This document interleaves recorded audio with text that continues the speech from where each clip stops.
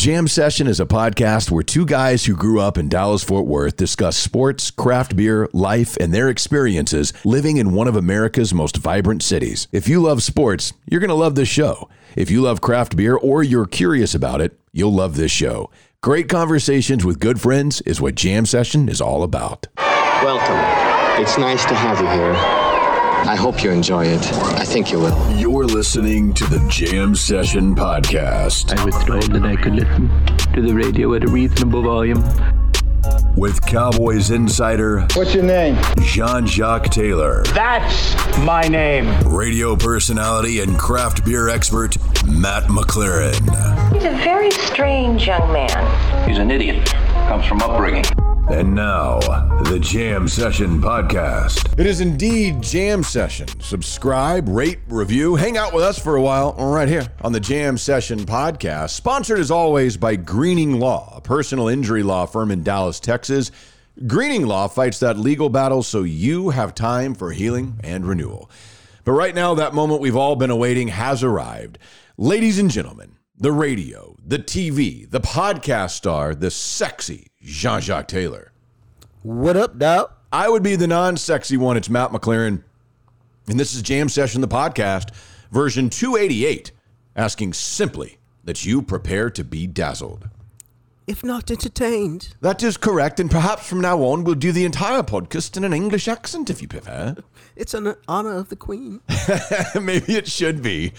Maybe like as time goes by and this Cowboys season just continues to suck, we'll just do it in different voices the whole way through the season.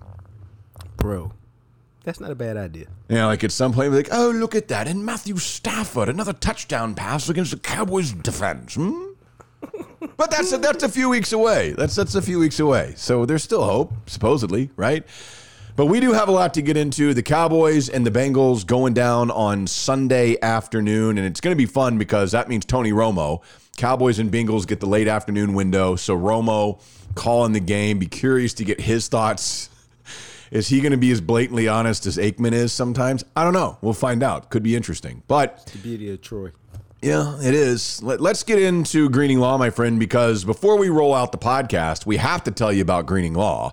They've been working with us for a while, and you guys know I was hurt in a car accident. But if you were maybe had malpractice that you experienced with the doctor, maybe you were injured on the premises of a business, there's a variety of cases that they've represented, clients from all sorts of things. Now, car accidents happen all the time, and I can tell you from personal experience, the way that they work behind the scenes and they're grinding for you, and they really do such a good job. Because it's a stressful thing. When your body won't get right and you're not sure why, they have some of that expertise to be like, well, let's try this and let's send you here. And then we've got somebody for this. And it really, I don't know, it gives you peace of mind to a sense of, okay, I am going to be getting better. And these guys are helping me out behind the scenes. No, that's why if you're ever involved in an accident, whether it's with an 18-wheeler, whether it's in an apartment complex, a business, anything like that, give them a call. Pick up the phone, dial the number, and ask them, hey, here's my situation. What do you think? And hope that they take you on as a client. It's 972-934-8900. Y'all should know it by now. But give them a call. Let them grind for you because they don't get paid unless you get paid. And that's a big deal. That's exactly right, man. 972-934-8900. The consultation, absolutely free. Costs you no money to give them a call and check it out. 972-934-8900. To Robert Greening. Call him now. Offices, Dallas, Texas. Dallas, Texas, Game 2.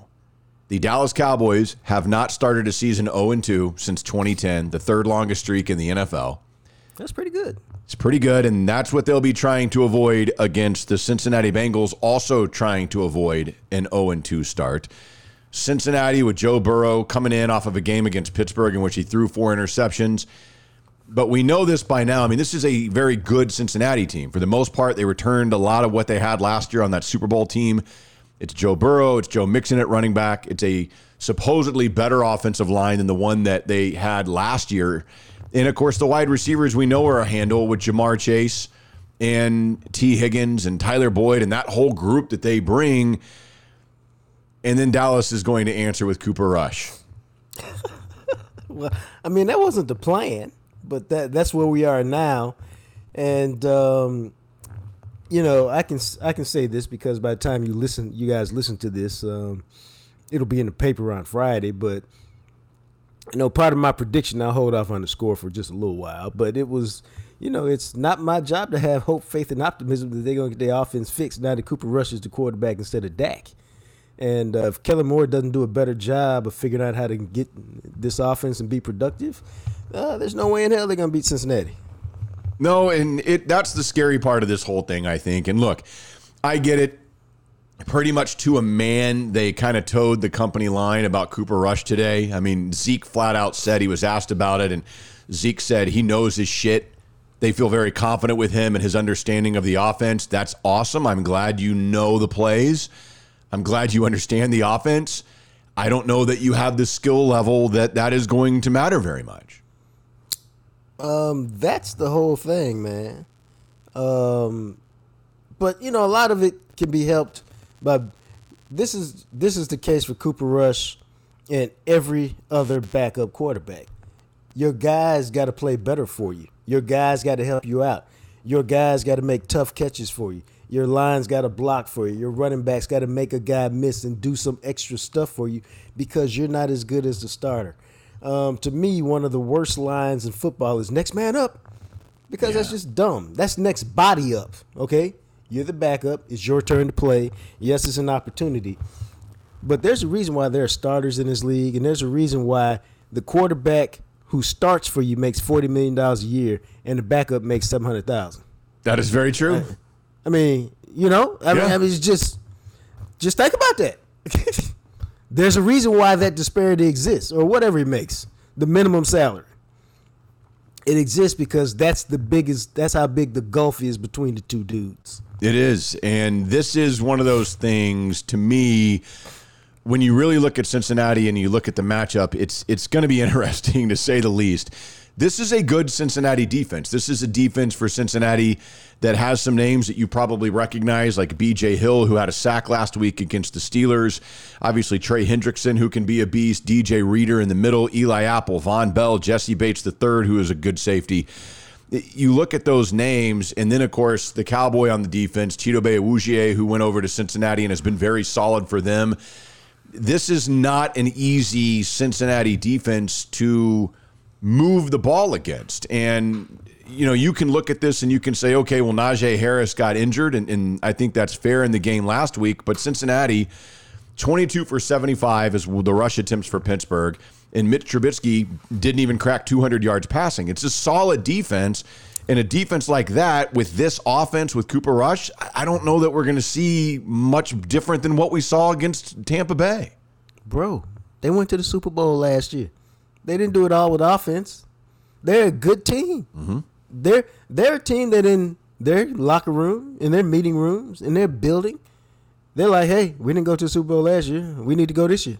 You know what I'm saying? They showed up with legitimate Super Bowl aspirations because they went there last year and they kept most of their key people and added some parts. This was always going to be a tough game with Dak being the Dak that we know and love, not the Dak that we saw last week who was a stranger. Man, I don't expect them to win. Plus, Matt, can I be honest with you? They play like shit at home lately. AT&T Stadium ain't no big deal for people to come here. No, it's not at all. That's exactly right. And at some point, the Cowboys will drop back to pass on a key third down, and their wide receiver will turn around to catch the ball, and the sun will hit them right in the eyes, and they won't even see it. And then Jerry will be like, that's just rare. And we all see it happen all the time. Obviously, the Cincinnati offensive line, and we talked about, just mentioned Cheeto defensively, that's where Lyle Collins is now. He left. He's in Cincinnati. He is one of their starting tackles. Jonah Williams is the other. They've upgraded their offensive line. And the thing of it is, with their ability with Joe Burrow, he can get the ball out quick when he needs to. They've got Jamar Chase. And granted, this isn't college. The last time Jamar Chase played with Trayvon Diggs, he torched him and schooled him. But this is one of those offenses, and this is where Trayvon Diggs has to be very, very careful. Because this is one of those offenses, if you try to go for the ball against a Jamar Chase, Joe Burrow is going to burn you on that. And this is one of those types of games. And the other thing is, and we talked about this on our podcast on Sunday night, you brought it up, Jacques, and then you started seeing the videos making their way around social media. He has to decide that he's going to help out in the run game. I mean, you have to be a factor. Ain't nobody asking you to act like a linebacker. But you cannot be just backpedaling, giving up space, man. It's a physical, violent game. It's supposed to hurt. There's certain things that don't feel good. Taking on those blockers don't feel good. But, bro, you have to do it. In whatever technique they teach you, so I don't know what it is, but whatever they teach you, I know what they don't teach you, Matt. They don't teach you to bail. And they don't teach you to run around a block because that's like giving yourself up and taking yourself out to play. But we know this. NFL is a copycat league. Until you stop doing that, bruh, you're going to see that thing every single solitary week. Yeah, and again, Jamar Chase had 10 for 129 and a touchdown last week against the Steelers, who, oh, by the way, have a fairly solid secondary, if you haven't heard, and they've got some guys that can make some plays in their secondary, and Jamar Chase just torched them. This is going to be a really difficult matchup, I think. I don't like the defense.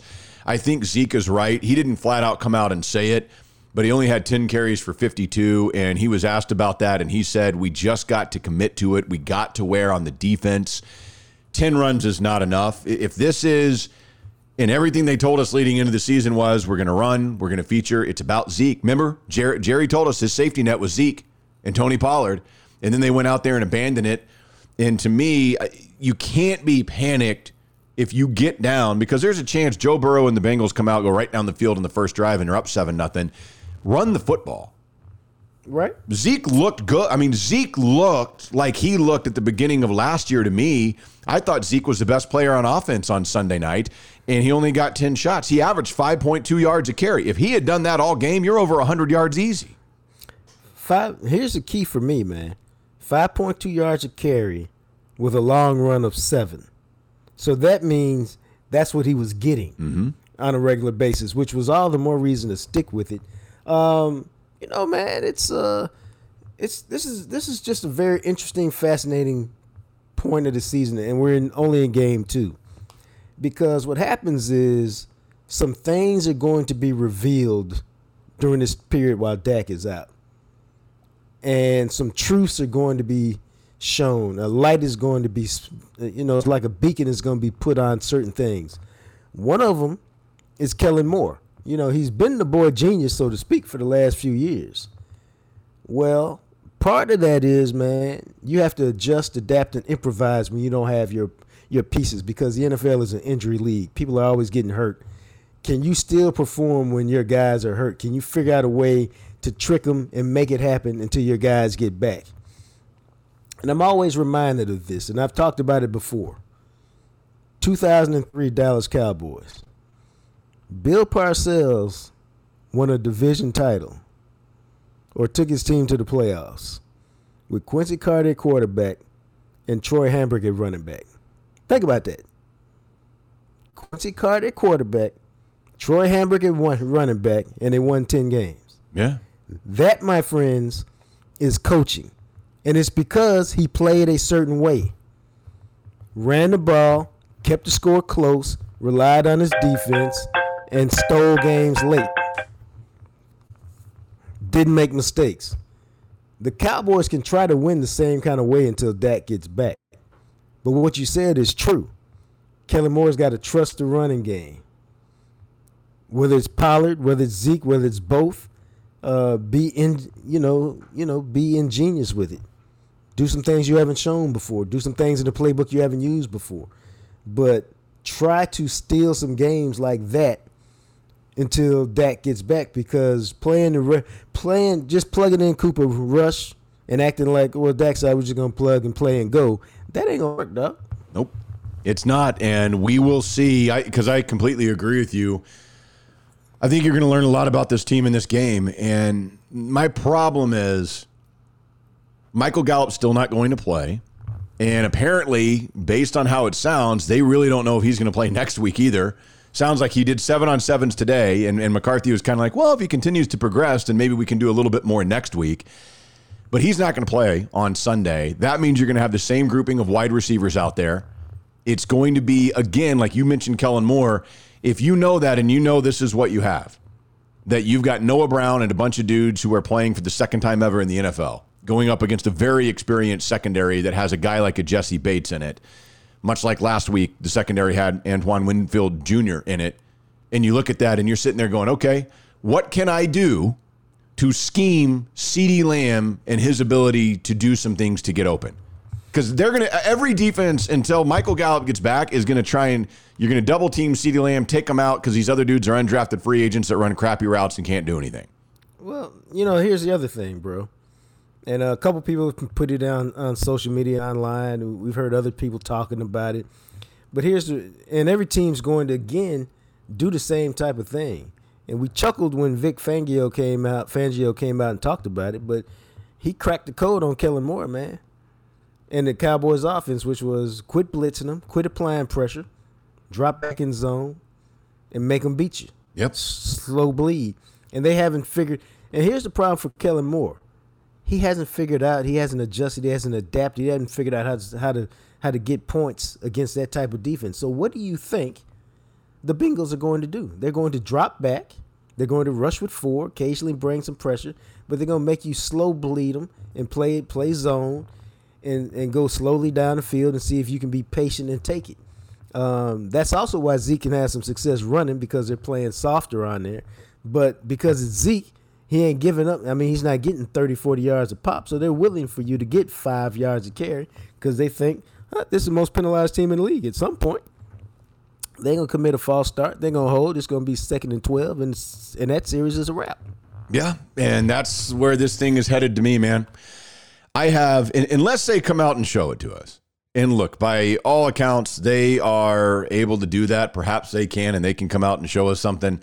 I do not see that happening. I have a hard time when I look at this because I believe Cincinnati's defense is equal to the Dallas defense, but I believe the Cincinnati offense is light years ahead of what this Dallas Cowboys offense is right now. And I would have said that even if Dak had played, maybe not light years ahead, but ahead, just because of the amount of weapons they have. Even tight end at Hayden Hurst, who I think had 8 targets last week from Burrow. Burrow's not going to come out and have another 4-interception game. I think he's going to be willing to, he's probably pissed. I think Cincinnati, and I don't know, I'm going to tell you something, and I don't know if I've ever done this before in my lifetime. Uh-oh. I never bet on the NFL. I do on college football because I'm around it a lot, and some of those lines you can see, and it's just silly. I put money on Cincinnati to cover over Dallas. 8.5, right? Well, I got it at 7. Okay. So they just got to win by 8 points or more. I don't know that I trust. I think we're going to see very similar to what we saw last week, where, okay, the Dallas defense, guess what? You might stop Cincinnati, and then they get to kick a field goal and then maybe another one. At some point, that defense gets worn out, and the next thing you know, those field goals turn into touchdowns. And I just don't believe in this offense's ability to put enough points on the board to hang with an offense that's capable of doing some of the things that Cincinnati can do. They lost by 3 points. They scored 20 points, lost by 3 points in a game in which Joe Burrow threw 4 picks. You know, that speaks volumes right there, bro. And so to me, I mean, I don't know that this is close. And I think Cincinnati is going to win. And I think it's something like, again, a couple of field goals early, followed by touchdowns. Give me Cincinnati 27-10. I'll give the Cowboys a touchdown. Wow. You know, that's not far off from what I picked. I picked Cincinnati 24, Dallas 13. Okay. So, yeah, fairly similar. And that means you're basically saying they'll score a touchdown, kick a couple of field goals. Yeah. Sure. I came dangerously close to going 27-10 or 24-10. I just don't see them scoring a lot of points. I don't either, man. I don't know. Okay, let's just pretend that they run it a little bit more. But, I mean, what we saw Sunday night to me was not an aberration, and now you don't have Dak. Now, maybe that's a good thing because Cooper can't possibly play as bad as Dak did last week, right? I hope. Surely? Well, you wouldn't think so, but who knows? That's the thing. I mean, maybe he is going to play that bad.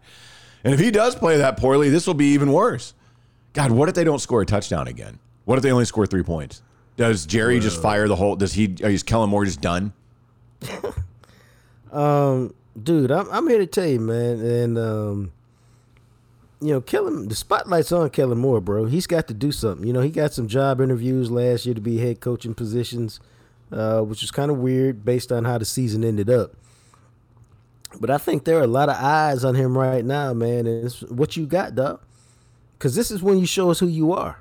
It's not when you got weapons at every spot that we say, oh, yeah, you can coach. I mean, that's good when you can perform. It's when you don't have weapons at every spot and you say, what can you do, bro? What can you produce? How can you get this offense functional? How can you get some points out of this? How you can make treasure out of this trash that we got right now? That's when you show what you can do as a coach.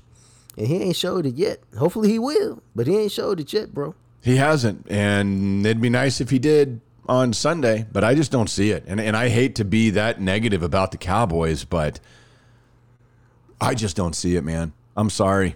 I don't know what to tell you. I don't know how much I believe in this secondary. Curse isn't going to play. I like Diggs a lot, but even outside of that, I mean, Anthony Brown got burned a couple of times. And the receivers that this Cincinnati offense can throw at you. Okay, so let's say Diggs eliminates Chase and he doesn't have a game. You still got to deal with Tyler Boyd and T. Higgins. So I don't know, man. And Joe Mixon coming out of the backfield, Hayden Hurst. I don't know what's going on, but I'm not a fan. I think it's going to get ugly. And Jacques, are you back? Oh, you mean like the Cowboys had last year where they had 3 legitimate receivers, and if you slept on one of them, the other 2 might just bust your behind? Yeah, you know what we're talking about because we have seen this before. Dude, I just shake my head, man, because again, and this was my whole point, and I'm just going to keep saying it because it's our show. I can say whatever I want to. Do it. Bro, you knew Michael Gallup wasn't going to be available for the first 2 to 4 games. You knew this in January and February. Yep. You knew. Jacques keeps muting himself. He was on a rant, and he keeps muting himself. You know what's interesting is I haven't touched anything. Yeah, it just keeps muting yourself. Now you're back. Yeah. You were having a great rant, too. Okay, let me try to replicate this. They knew. They knew that he wasn't going to be around for 2 to 4 games, dog. They knew this shit, man. Yeah. And they did nothing except take away parts, meaning Amari Cooper. And this is all you need to know. This is all you need to know, people. Dennis Houston, undrafted free agent from that football powerhouse, Western Illinois, played the 3rd most snaps at wide receiver for your Dallas Cowboys in their opener. The 3rd most snaps for a wide receiver went to an undrafted free agent from Western fucking Illinois. Get the fuck out of here, man. What have they done, Matt? Nothing. Bro, I Nothing. just don't know how they did that. I don't know how they set themselves up. They're delusional. And put themselves in this situation. Dude, it's shocking to me. Now, check this out, Matt. This is real talk now. Everybody's a Cowboys fan. And everybody knows that I've covered the Cowboys since 1995. I walk into the Jackson State football building today. Tim Brewster, tight ends coach. What are they going to do? They look like trash on Sunday. Michael Pollock, special assistant to head coach Deion Sanders. Swiss Army knife of the staff. He's been a Cowboys fan his whole life. 3 points. 3 points. That's all we scored. 3 friggin' points. Yeah. It's going to be a long season for my boys. I said, dog, I sat in your office last Friday. I tried to tell you what was going to happen. Yeah, you did. I know you did. Well, why you looking like this today, bro? He couldn't do nothing but smile and start laughing. So even the Jackson State, the coaching staff knows this team is doomed. I would love for them to prove me wrong. I really would. I ain't got no problem with them proving me wrong. But, bro, what they got at receiver, man, in a passing league, they got nobody to stretch the field, so it's just going to get tighter and more compressed. I just don't see how it's going to work, bro. I don't either, which is why I have them getting their ass kicked again on Sunday, and then we'll regroup and see for their first road trip of the season headed to New York. Yeah. I'm sorry. I've used up my cursing allotment for the week. So. It's good to get heated and pissed off about it. I wish the Cowboys would, but they don't seem to care because they're still the most valuable franchise on the planet. Yeah, man. They just, you know what? I say that because, I tell y'all all the time, I don't have any emotional investment in Cowboys. I don't curl up in a fetal position when they lose and all that stuff. I haven't been a fan in a long time. I like guys on the team. It's good for me. It's good for business. It's good for the media when they win. And so I always hope that they do well because everything's just better when they do well. But, man, and I say all this to say I'm just so disappointed in the moves that they made this offseason when they had a 12-5 team. They had a good team, a really good team. It faded a little at the end. They got to the playoffs and didn't play well, but they had a core that they could build on, and they just did nothing, man. It's like they sleptwalked through the offseason.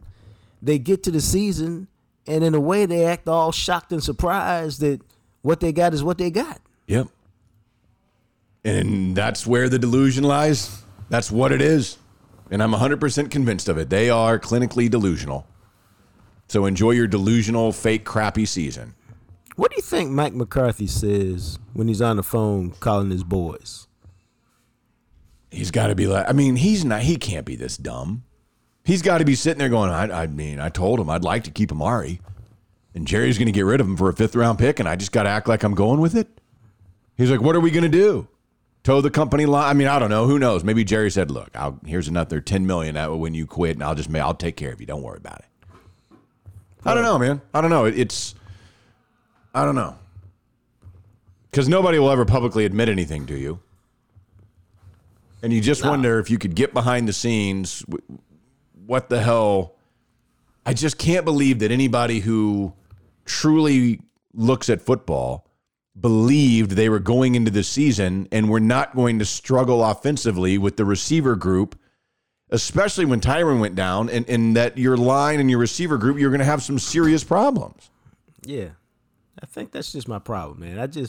I can't believe what they did to one of the best receiving groups in the league when they didn't have to, and it was their choice to do it. All because they got mad. Okay, yeah, you wish Amari Cooper had been vaccinated. All right? Damn, dog, you cost us 2 games of your services because you weren't. But you don't wreck your whole team or your whole offensive wide receiver position because you're mad at him. You wait. Check this out, Matt. Check this out, bro. You wait until you have his replacement on the roster and you know what that dude can do, and then you say, to hell with you. You don't go, to hell with you. Okay, let's figure out what we're going to do. Because let's tell the truth, Matt. Who's his replacement? His replacement at one level is CeeDee Lamb, but his replacement on the roster was who? Jalen Tolbert. Because CeeDee Lamb is supposed to be Amari Cooper. Michael Gallup is supposed to be CeeDee Lamb. And then Jalen Tolbert is supposed to be Michael Gallup. Jalen Tolbert ain't even active, bro. Nope. He's not even active. So you got problems, which we saw in week 1 and we're going to see again in week 2. 0-2 start. Enjoy it, everybody. It's on the way. Wow, you're so negative. I've thought this. No, this is true. Watching that game on Sunday night, I had the thought, and I'm getting to a point with this franchise where, I was like, man, if I didn't do the podcast and I didn't have the jobs that I have, I wonder there would be times where I might bail out at halftime. And we generally watch all the games, but there are times, and if this team were to go like say 0-5, 0-8, right, I might not watch the 9th game. And I've never done that before. But that's where I'm getting to with this franchise because of the stuff that we're talking about right now, where it's so obvious you were going to have problems. And it's like, you don't seem to care. So why do I care so much? Well, man, it's like I like to say, through a variety of circumstances, when people ask me about my son, there's a point to this. A variety of circumstances, nobody's fault per se. He lost his joy for playing football midway through his senior season because of some things going on with the team. And so while he showed up at practice and did everything he was supposed to do, you could just tell he was just kind of disconnected. Well, that's what the Cowboy fans will feel like. Like, the team is stolen my joy from me. And so you become disconnected because the team has stolen your joy. It's no longer fun to watch it because you have such disdain for the process and the people in charge. That's a really good way to describe it. That is kind of where I'm at with this thing. That's what I'm telling you, because I saw it in his face. And, at that point in the season, I gave him credit for trudging through a difficult time and, still doing all the stuff he's supposed to do and not having a bad attitude. But you could just tell the joy was gone. And he just, you just going through the motions and you as best you can because the joy is gone. And that's what it is for a lot of Cowboys fans. The joy is gone because you're just like, it's such a hopeless feeling. Like, no matter what I hope, what I think right now, the franchise is just, this particular season is just, in quicksand and can't get out. Yeah, and you can lose it really, really quickly. And I feel like, the Dak injury, and we'll see, maybe I'm colossally wrong here, but if they lose the way I think that they might on Sunday, then, I mean, we're supposed to get stoked if they beat the Giants. Well, here's the thing, man. You're not, we said this on various seasons. This ain't the season to be picking and choosing who you beat. Well, that's true as well. You know what I'm saying? So, yeah, you get any win, you need to go celebrate that thing because they are hard to get. And you're about to find out just how hard it is to win football games. Fair enough.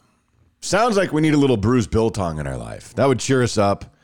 Give us something good to snack on. It's funny, I was just on the website right now checking it out. Going to order some more. I like the sliced biltong. That's my go-to. It's in these little sliced little pieces. It's bruisedbiltong.com. And so what biltong is, it's a South African air-dried meat. And it is very, very good. If you like beef jerky, it's similar to that. But when you get biltong, it's not as hard. It's easier to chew. It's more savory. I think it has more flavor than beef jerky. And both of us like it because you can get their 2-ounce little snack pack, 240 calories and 30 grams of protein. That's really nice. Bro, it's terrific. That's why I rock with it, man. For me, it's all about trying to find good quality snacks in the middle of the day. Biltong fits it perfectly. I like you. I rock with the sliced biltong. I'm serious now. It almost melts in your mouth. It's succulent. It's tasty. It's actually even juicy, which is incredible for a dried South African meat. Yeah, and it's fantastic because the Dutch, who originally kind of went through South Africa, they are the ones that began years ago and created biltong because bil is the Dutch word meaning buttock. And the cut of the meat typically comes from that part of the animal, and tong means strip. So biltong literally means butt strips. Who doesn't like ass? Exactly. So get a little of it, huh? Eat it. It's delicious. I think you're going to enjoy it. It is Bruised Biltong, and use the promo code JAM15 at checkout. You get 15% off your order at bruisedbiltong.com. Also, of course, and I saw you were just over there at Freeway Tire Shop the other day because you tweeted out a picture of you and JR hanging out in his office. Do y'all think I be making this stuff up? I mean, really, do y'all think I be making this stuff up? No, I be telling the truth, man. I rock with JR. I had the most incredible thing. I went to go get something to drink. No problem. I came out of QT. My car was on flat. I got the little donut tire put on, headed down to JR the next day, gave me a good deal on a couple tires. And then because I was headed to Jackson, I was like, yo, dude, can you just give it the once over, make sure I'm good? Since I had this freak thing. They did that, took care of it, cost me less than $100. I was out the door. Hey, man, I rock with JR because you can trust him to diagnose the problem that's your car, which is the most important thing. You can trust him to use quality parts to fix said problem. You can trust him to charge you a fair price for said problem. And then you can trust him to stand behind the work that he did on said problem. That's why I rock with him, man. And he told me he had a couple customers recently who came by strictly because they heard from Jam Session. One of them owned a black Mustang that he was doing some work on. Another one owned another car. But he was like, hey, people are listening. People are coming. It's all good, baby. Hell yeah, man. We appreciate that. I'm telling you, and Jacques telling you, the mechanic you can trust, we cannot emphasize this enough. Your experience, I feel like, will blow your mind. The level of customer service you're going to get at Freeway Tire Shop. Check them out online. You can schedule an appointment, request a quote at freewaytireshop.com. So we'll take this little trip around the block, and I thought this was interesting because, man, you sent me this article, and then I saw it all over the place. And apparently, like, people are freaking out because this Matthew McConaughey movie that was supposed to get made about the Dallas Sting, which was a women's under-19 soccer team in the 1980s. For whatever reason, it was supposed to start filming in 6 weeks, and they have pulled the plug on it. They have canned it over what they are saying disturbing allegations. What? Man, I read that and I was like, what the hell does that mean? I mean, I have my own personal thought, but like, how did you interpret that? Well, I don't know, because here it says, the Hollywood Reporter says producers and the production company received disturbing allegations surrounding aspects of the true story on which the drama was based. So after an investigation, they decided to pull the plug. So I don't know. I mean, it seems like I kind of recall the Dallas Sting, but it's from like 1984. And this is a story of the girls soccer team from Dallas that went to China and ended up winning the whole damn thing out of the blue. And back then, like, nobody, that would never happen. But I wonder what they would have come across in their so heinous. Yeah, in their research of the actual true story that led them to cancel this. And again, you can't say anything because it would be high speculation and nobody knows exactly what it was that they discovered or whatever.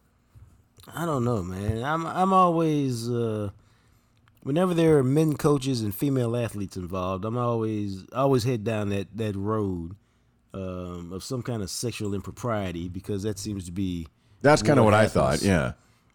Like maybe the coach or something, they discovered something, and back in the 1980s, we probably would have just turned a blind eye to it. And now everybody, you can't at all do that.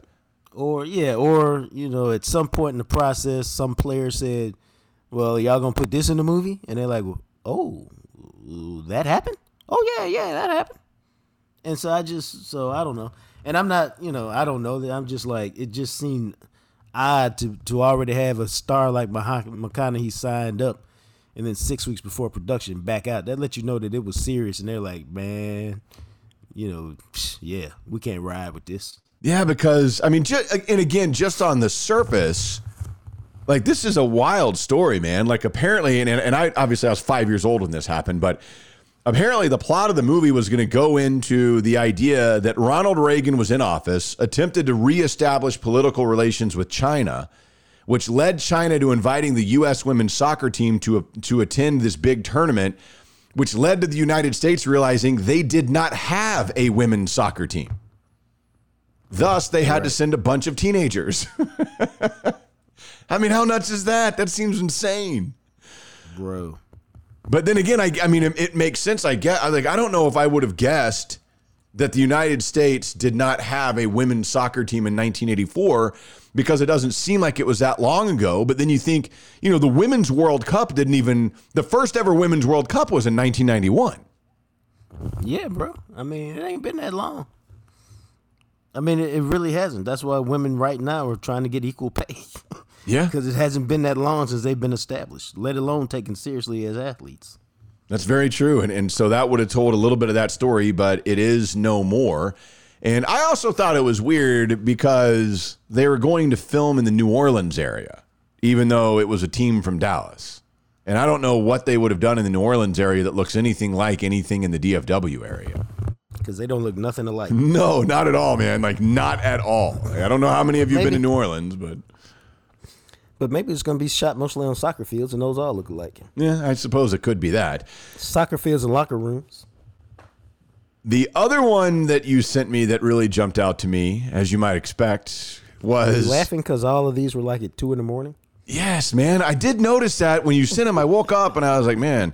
Because, you do that a lot, but it's because you get up and go to the gym real early. And then I saw the time that you sent these, and you sent them at 2:54 a.m.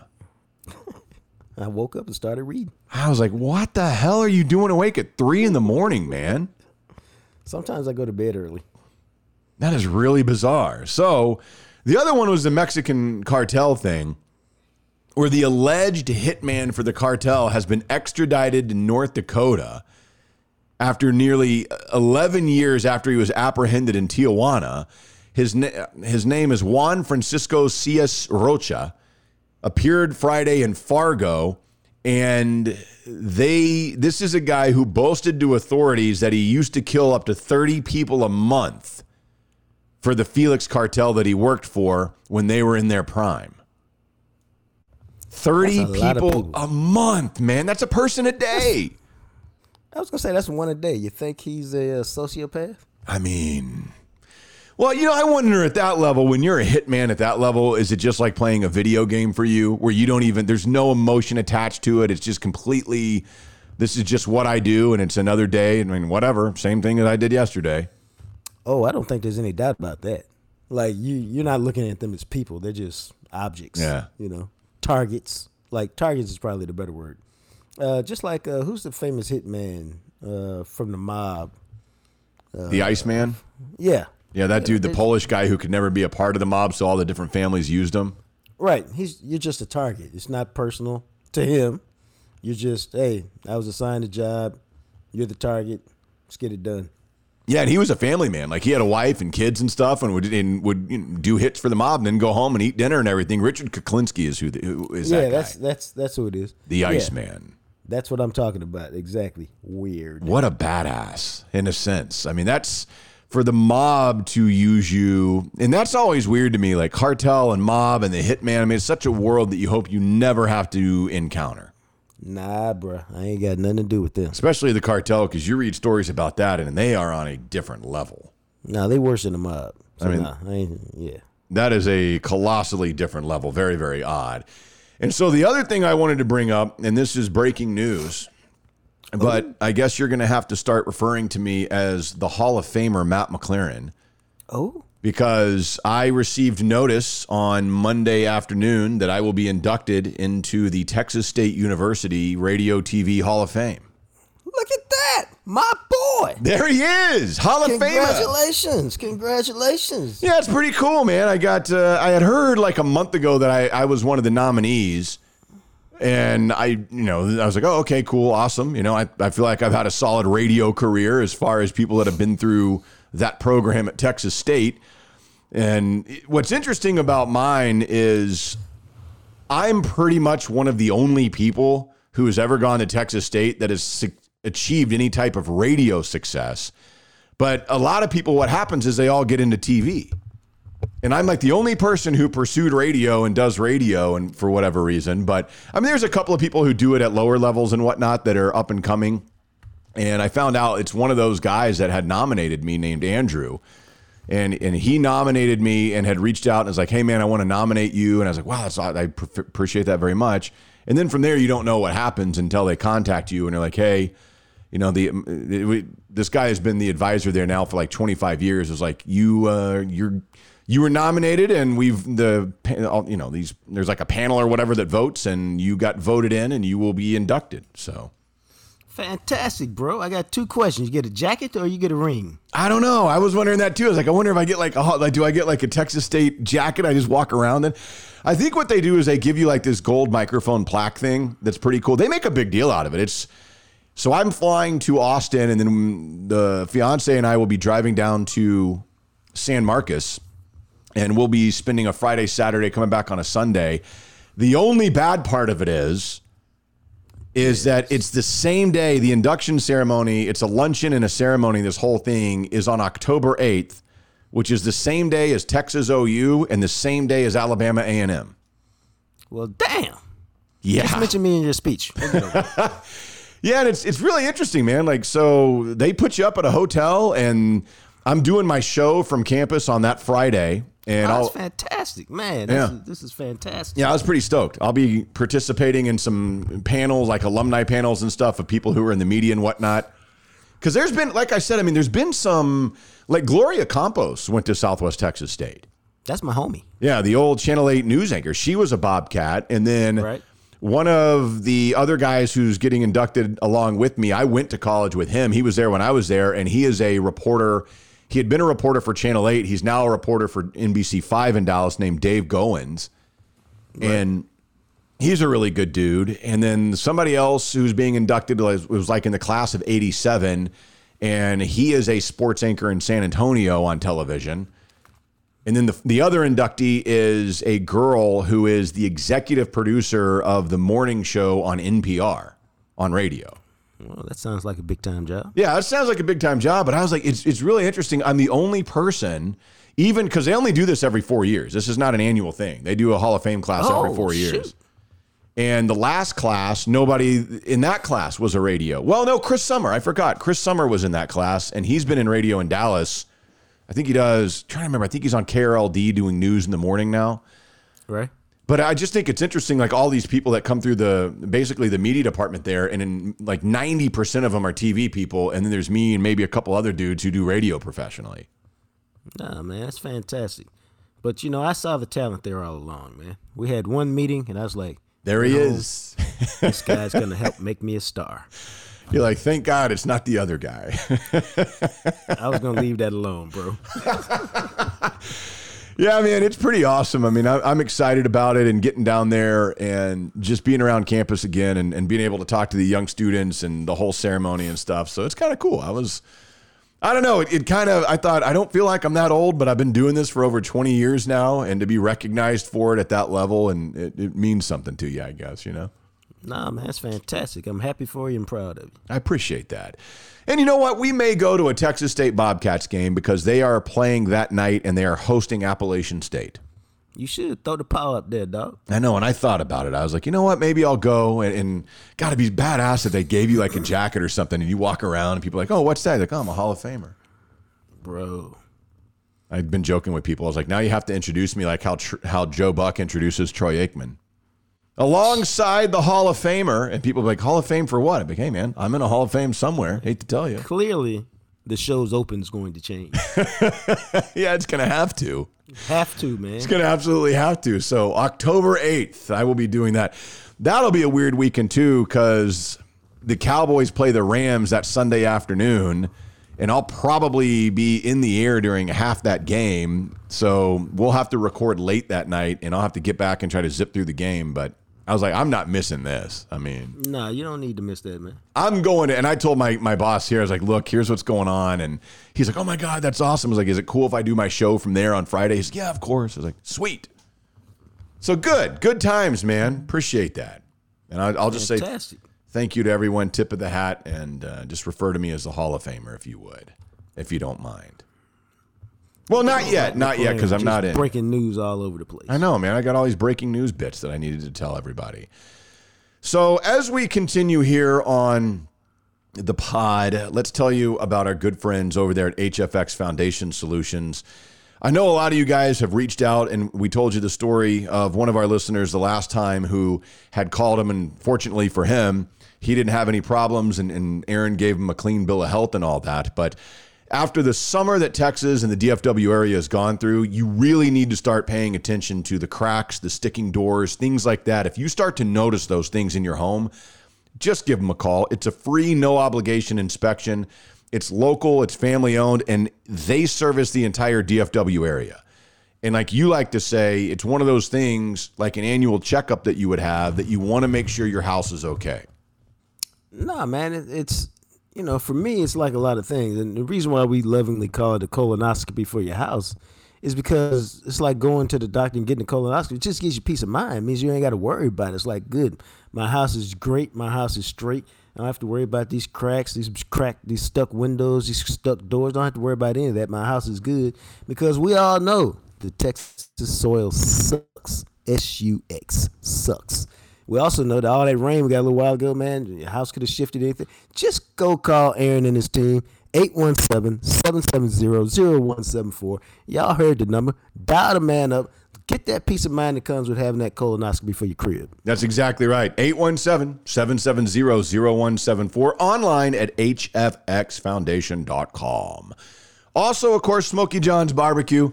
I hope that you guys have been able to get over there and try the Jam Session Bowl. If not, maybe this weekend is the perfect chance for you. Get over there. It's local. They've been there for 46 years. Now, of course, it's Juan and Brent, the brothers that own it. And the Jam Session Bowl, man, I mean, they listen to the podcast. When you walk in there, it's like you're hanging out with good friends. Like, all you got to do is like, hey, Jam Session Bowl, I'm a big listener. And, Brent will probably, or maybe Juan, one of them might be like, oh, yeah. And Juan will walk you over and be like, oh, my God, Matt said this and this. And you guys will be joking about it while you're munching down on that Jam Session Bowl. And then you'll be like, holy crap, they weren't kidding around. This is really, really good. No, man, it's fantastic. Food is great. Whether you're getting the Jam Session Bowl, or whether you're getting the ribs. I actually had a rib sandwich the other day. It was fantastic. Anything. They don't have anything that ain't delicious. It's really bizarre. Everything is great, man. They don't have a specialty. It's all good. And just so you know, if you're not in Texas, you can go to the website, go to the marketplace, click on the rub or the sauce, which Matt likes to drink straight from the bottle, no lie, no cap. It's true. And it'll be at your house in a couple days. Or I think by the end of this month, you can get it on the shelves at H-E-B in Frisco. Nice. I mean, get that, bro. It's on the shelves, baby. I like that, man. And I do. I mean, I told you last time, I wasn't kidding. We ordered some barbecue here in the Birmingham area, and I didn't even use their sauce. I went right, cracked open my bottle of Smokey John sauce, and used that. It's so good, man. Their sauce, I don't know what it is, but that sauce is so freaking good. It's the best barbecue sauce I think I've ever had. And I use a ton of it, too, because it's good. Anyway, just go get it, because it's fantastic, okay? Hell yeah. There it is. Smokey John's. Check them out. So college football entering week 3, and it's kind of interesting because you were bringing this up earlier. Texas, impressive game for the most part against Alabama. And now comes the part of Texas where, cool, you did that. Now go beat the teams you're supposed to beat. Like, you can't just hang your hat on the fact like, hey, we played the number 1 team to 1 point. Awesome. You've got to beat the UTSAs and the Texas Techs and the West Virginias and the Kansases for any of that part of the Alabama game to even matter. And it was interesting because Sark had some media availability today, and man, he went off a little bit because he was getting pressed about the quarterback situation. Quinn Ewers, we know, is out. Well, Hudson Card has a sprained ankle, and he won't update anybody on whether or not Hudson Card could play, what the deal is. Is it going to be Charles Wright, who's a redshirt freshman who has never thrown a pass in college? What's going on with him and Bijan Robinson? And Sark just gets all salty about it. And that rubbed you the wrong way. And I thought it was interesting as well because Texas, to me, is just, they're not there yet, and they're trying to act like they are again. Now I'm a journalist, okay? So I'm all about the information, man. But you're at a big-time program, even though you ain't played worth a shit in a decade. You're at a big-time program, University of Texas football. You're also not just speaking to the media, you're speaking to your fans. We also know that you don't want your opponent, UT San Antonio, to know exactly what you're doing. But the media's job, my friend, is to ask questions about the quarterback situation especially when it's as tenuous as yours is. That's the only thing people care about. Who's playing quarterback? Because if we don't have a quarterback, we might not beat UT San Antonio, and all the good work we did against Alabama is going to be undone. The questions are legitimate. Multiple questions are legitimate. You ain't won shit, Sark. Answer the questions. Give non-answers. Jason Garrett used to do it all the time. Give non-answers. Keep giving non-answers until the questions are exhausted. Okay? But you don't have to be a douche about it. And that's my whole point. Especially because you ain't done nothing yet. Yeah, I would agree. And this Saturday is going to be very interesting for Texas because UTSA is a good football team. They've got a 6th-year senior at quarterback. They've got an offense. He's a dual-threat guy. They've got an offense that can score some points. Their head coach was on Tom Herman's staff. Jeff Traylor was at Texas for a couple of years. This is one of those games where Texas is going to need to not overlook. And the emotional loss, everything that you went through in a physical battle with Alabama, you can't then turn around and let UTSA upset you because that could destroy everything that you're trying to work towards. They need to thump this team. Now, the Texas defense is healthy, and I don't know. The UTSA offensive line has been shaky in a couple of games so far this year. I don't know that they'll be able to do much against the Texas defense, but you wonder if Bijan can't play, if they have to start a kid in Charles Wright, who is a 3-star recruit who's not ever supposed to see the field, how this thing might get a little interesting. Yeah, UT San Antonio is a really good program. They're going to come in and think that we have a chance to win if they give us anything less than their best game.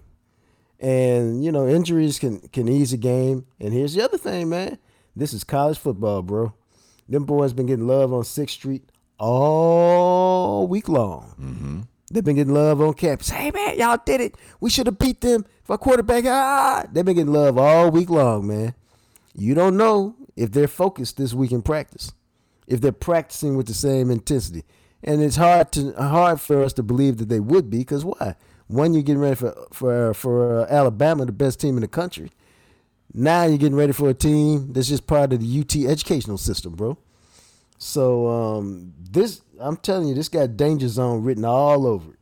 And if them boys don't come to play, as my friend likes to say, it's going to be some slow walking and some sad singing at the end of that ball game.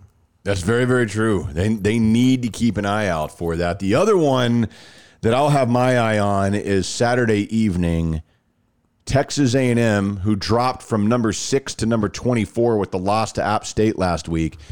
They're hosting number 13 Miami. And it's weird because this is one of those games where Miami is higher ranked by more than 10 spots, but A&M is favored in the game by 5.5.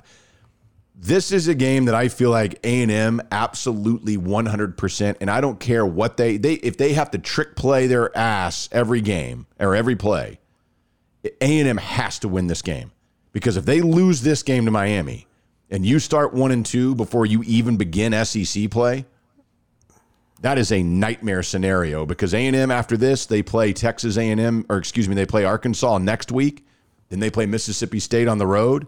Then they play Alabama. This could turn very quickly from a season in which they had a lot of hope to a disaster nightmare season for Jimbo Fisher. No joke, man, because those next 3 games are all games you could lose without, to the point where you could play well and lose, because Arkansas is good.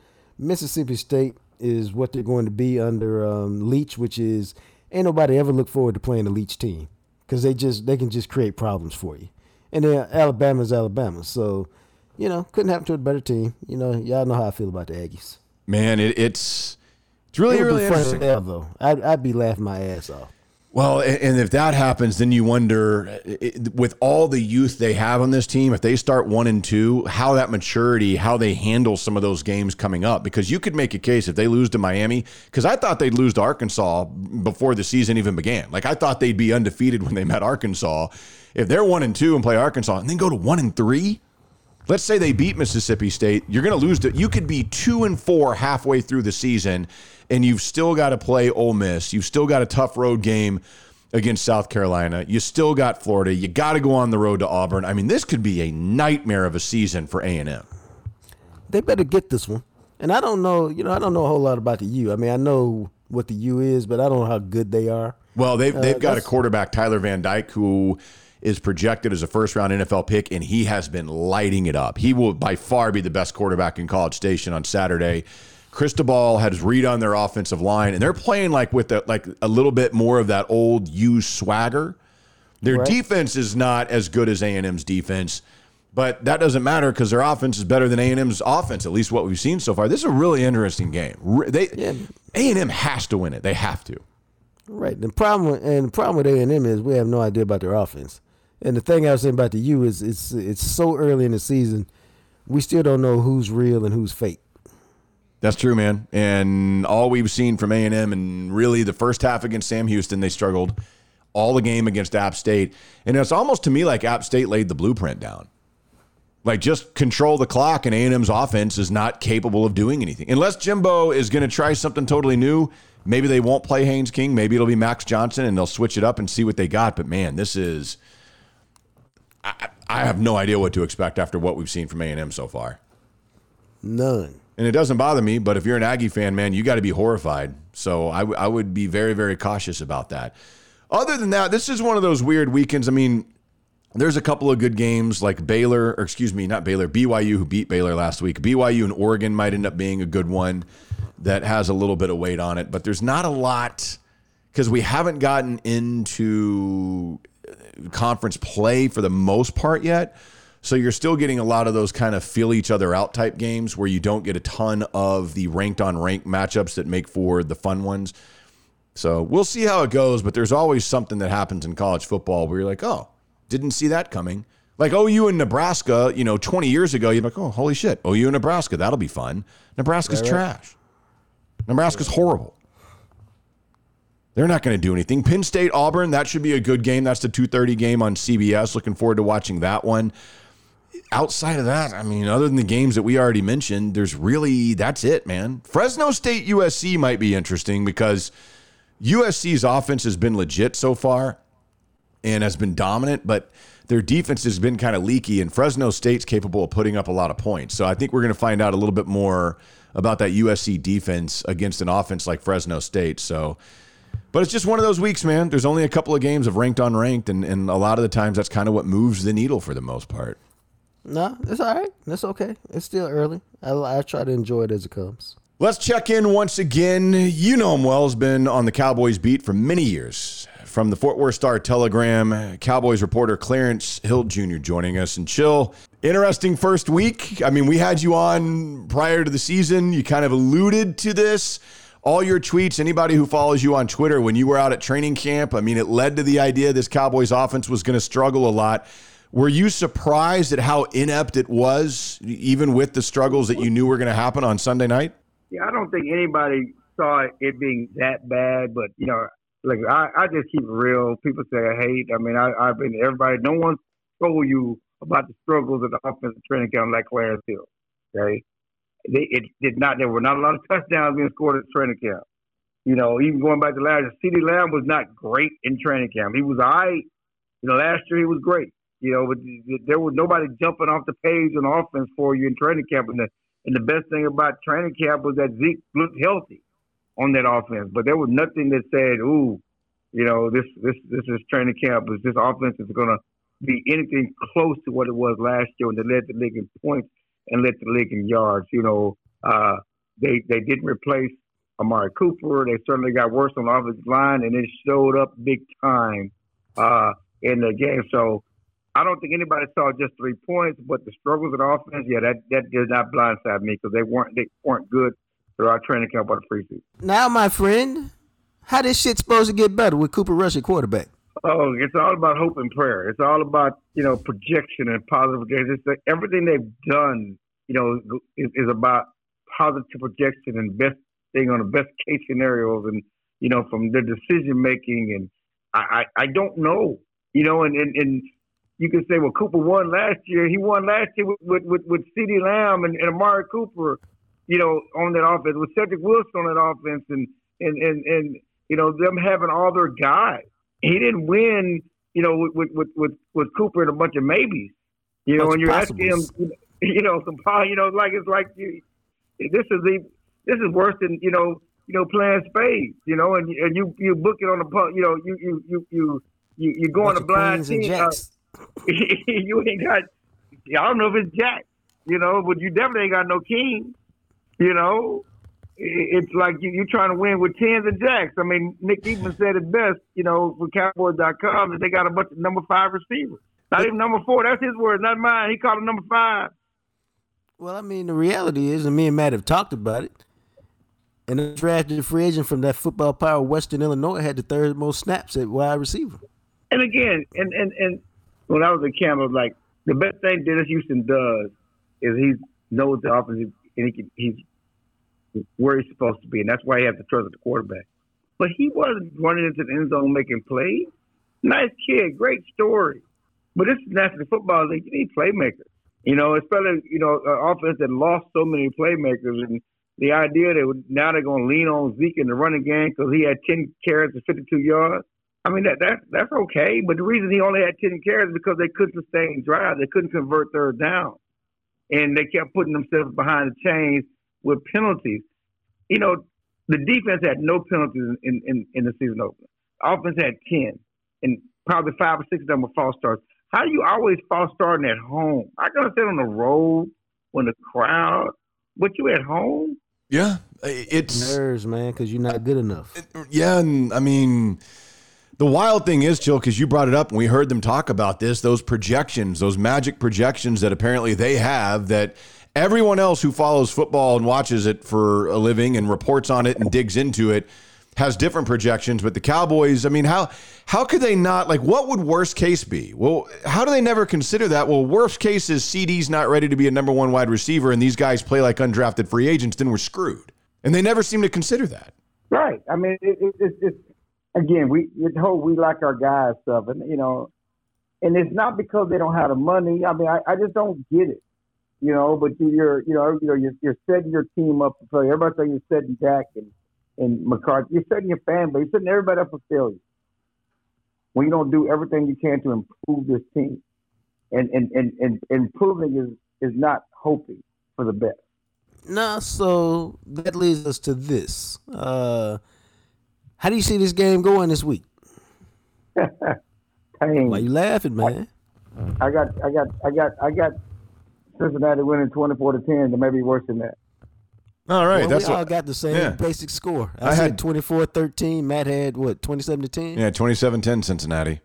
I mean, I don't know why that would surprise anybody. Again, like what we saw offensively, I'm being nice and giving them a touchdown this week, but why would this offense that we just saw against another quality defense be somehow better with a worse quarterback? Again, there you go. I mean, they were not good with Dak Prescott. I don't know how to get better. And you can say what Tampa Bay's defense is better than Cincinnati's, but, Cincinnati's defense is pretty good. Yeah. And you look at that game last week, and Pittsburgh had 5 turnovers, okay? Not Pittsburgh. Cincinnati had 5 turnovers. 17 of Pittsburgh's points came on turnovers. But outside of that, Pittsburgh, only had 267 yards of offense in 5 quarters. They didn't run up and down the field against that Bengals defense. And you just know that Joe Burrow is not giving the ball up 5 times against the Cowboys. The Cowboys defense is good. They might get to him, but, you can't expect 4 interceptions and a fumble and a pick six every week. So let's talk. I wanted to ask you about this, Joe, because I know you were there and talked to them. This whole thing with Micah Parsons seemed to have gotten really blown up, where he was supposed to go on undisputed, didn't let them know he wasn't going to come on, something like that. What was that situation? Because he just seemed to be like, well, I didn't call them. What do you want me to do? The thing about it is we always felt that it was not a good idea for him to go on that show. An active player in the middle of the season, we know what these shows are. They make their ratings on kicking the Cowboys' butt, making fun of the Cowboys, lampooning the Cowboys, whatever. Good, bad, and ugly. They're going to talk about the Cowboys, and the Cowboys lose. That's where they get their ratings. And it made no sense for him to do that show. But he signed a deal to do the show every Tuesday. They put equipment in his house to do the show. And we talked about it. Mike McCarthy knew about it. We talked about it before the season. Then on Monday, they can't reach him. And on Tuesday, he doesn't show up. And, he says that, says the right thing as far as the Cowboy fans and everybody else is concerned. My team lost. My quarterback got hurt. It wasn't a good look. It wouldn't be appropriate for me to be on TV. I need to be in my locker room being a leader. Somebody should have communicated that to Fox, FS1, to that show. You were saying the right thing. Yeah, you should have been on the show anyway, but it's good to make the decision. Why did nobody communicate that? And then you're on social media complaining about your Madden rate. Yeah, that was.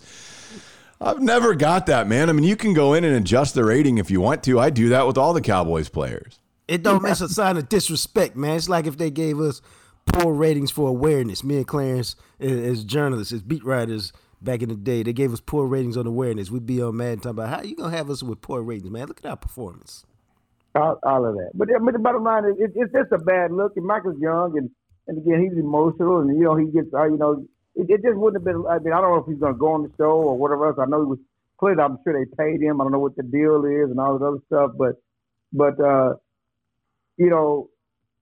was going to be a bad look anyway, because, that's just the emotions after the game, especially the Cowboys lose, how they going to go back and forth on the Cowboys, but from a professional standpoint, y'all got to let somebody know. Somebody on your team got to let somebody know you're not coming, and so that just gives them more ammunition to talk about you. So, I asked him about it. He addressed it and, again, said the right things. I'm a leader. Don't need to go on that show. I need to be in leadership in the locker room. Yes, you need to be doing all of that. And, you had 2 sacks. You did your thing, on Sunday. You don't have any reason to hang your head. But, yeah, you did your thing, and you should be a leader. But somebody should let somebody know. Hey, this is a while back, but have we figured out why Dak sucked so bad? Is it a while back or just last week? Well, it seemed like it was like 6 years ago, but I realized it was last week. But have we gotten to the bottom of why he was so bad? I think part of it is not playing the preseason. I think it's one thing not playing the preseason when you got veterans and you got some kind of chemistry and uniformity in the offensive line, but when you got 3 new starters, you got all these new receivers to not get any snaps in the preseason, I think that's part of it, But again, I think it's also part of it is the players around him weren't good. And again, he was not good. He didn't have a good game. Let's be honest. He didn't have a good game either. It all goes together. But, if a team, an offense needs to play in the preseason, it was the Cowboys offense because you had all these new starters and all these new guys coming in. There's no chemistry. You can say what you want about getting in practice, but the intensity of practice, even during practice, not the same as in the game. Is that?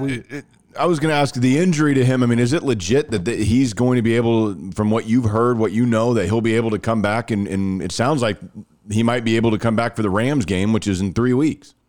You buying that snake oil, huh? You buying that snake oil too, huh? I ain't bought it. I left that shit on the shelf. I should have stopped. I need to stop after everything I've already seen. You buying that snake oil. And that's just it. I mean, everything they do is, you don't know if it's fact-based or it's hope-based or it's salesmanship-based or whatever else. I mean, all the talk about Michael Gallup. We knew, Stephen Jones told us in March Michael Gallup was going to miss the first 2 games of the season. Yeah. Okay, why is this a weekly old Jenny? No, he's not playing. Probably shouldn't play the first 4 games. Probably should put him on IR. But, whatever. And now, even with all these other guys there, everybody looks better, we're not going to put anybody on IR. You're holding your roster. You're keeping people off your roster. It's like not putting Dak on IR. Dak is on broken bones take 4 weeks to heal. 4 to 6 weeks to heal for a broken bone. That's been since the beginning. No athlete, it takes 4 to 6 weeks to heal. Now you have to heal and grip the ball and all that other stuff. That just seems very aggressive because Jerry does not want to keep fans, hoping for the season and keep people coming to the turnstile, keep people excited about the season. But 4 weeks is very aggressive. I mean, and you're talking about 3 weeks. I'm talking about 4 weeks. Yeah, I mean, just missing 3 games. Either one of those I thought was insane, especially like all these other people like, oh, yeah, this injury happens all the time and it's 6 to 8 weeks. So I don't know what the deal is. Yeah, so if it is 6 to 8 weeks and it's the way that everybody else seems to think it is other than Jerry, do they win a game while Dak is out? If they don't beat the Giants or the Redskins or the Commanders, and those are the games that you have to win. Just right off the bat. But that's where it gets tough. You got the Giants and the Commanders. They got to, certainly, if not beat the Giants on the road, beat the Commanders at home. And even because then you're at Philly, and once you start losing, and the confidence and all the momentum, all this stuff gets to you, and then it just snowballs. And even if that were to happen, you're still looking at 2-6 by the time Dak came back. I mean, I think you need to have at least 3 wins before Dak comes back to even have any hope of salvaging the season. Bro. Because the back half of the season is not tough, but, you still have to win the games. You still have to put some stuff together and show that you can win some games. And then you still, have to run through them pretty clean. But you need 3 or 4 wins before Dak comes back to have a chance. Yeah. And you figure they're going to get that? I mean, they got the Lions and the Bears. Why are you laughing, man? I don't know. I mean, again, how they going to look? How do they look right now? I mean, the Cowboys are the only team in the league that just scored a touchdown last week. Yeah, it's dire. I mean, I thought when he went down and they were originally saying 8 weeks, I thought, okay, so he comes back during the bye week and gets ready and he's ready to roll for Green Bay. And then like you're talking about, can you beat the Giants and the Commanders and can you beat the Bears and the Lions? And maybe if you can do that, you can roll out there and you're okay. But I mean, the way the offense looked the other night, you can't beat anybody with that offense. No. I mean, it was horrible.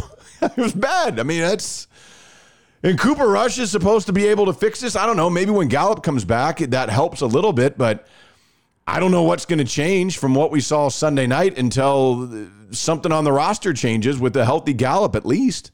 This is going to get ugly, isn't it? This is going to be bad. Yeah.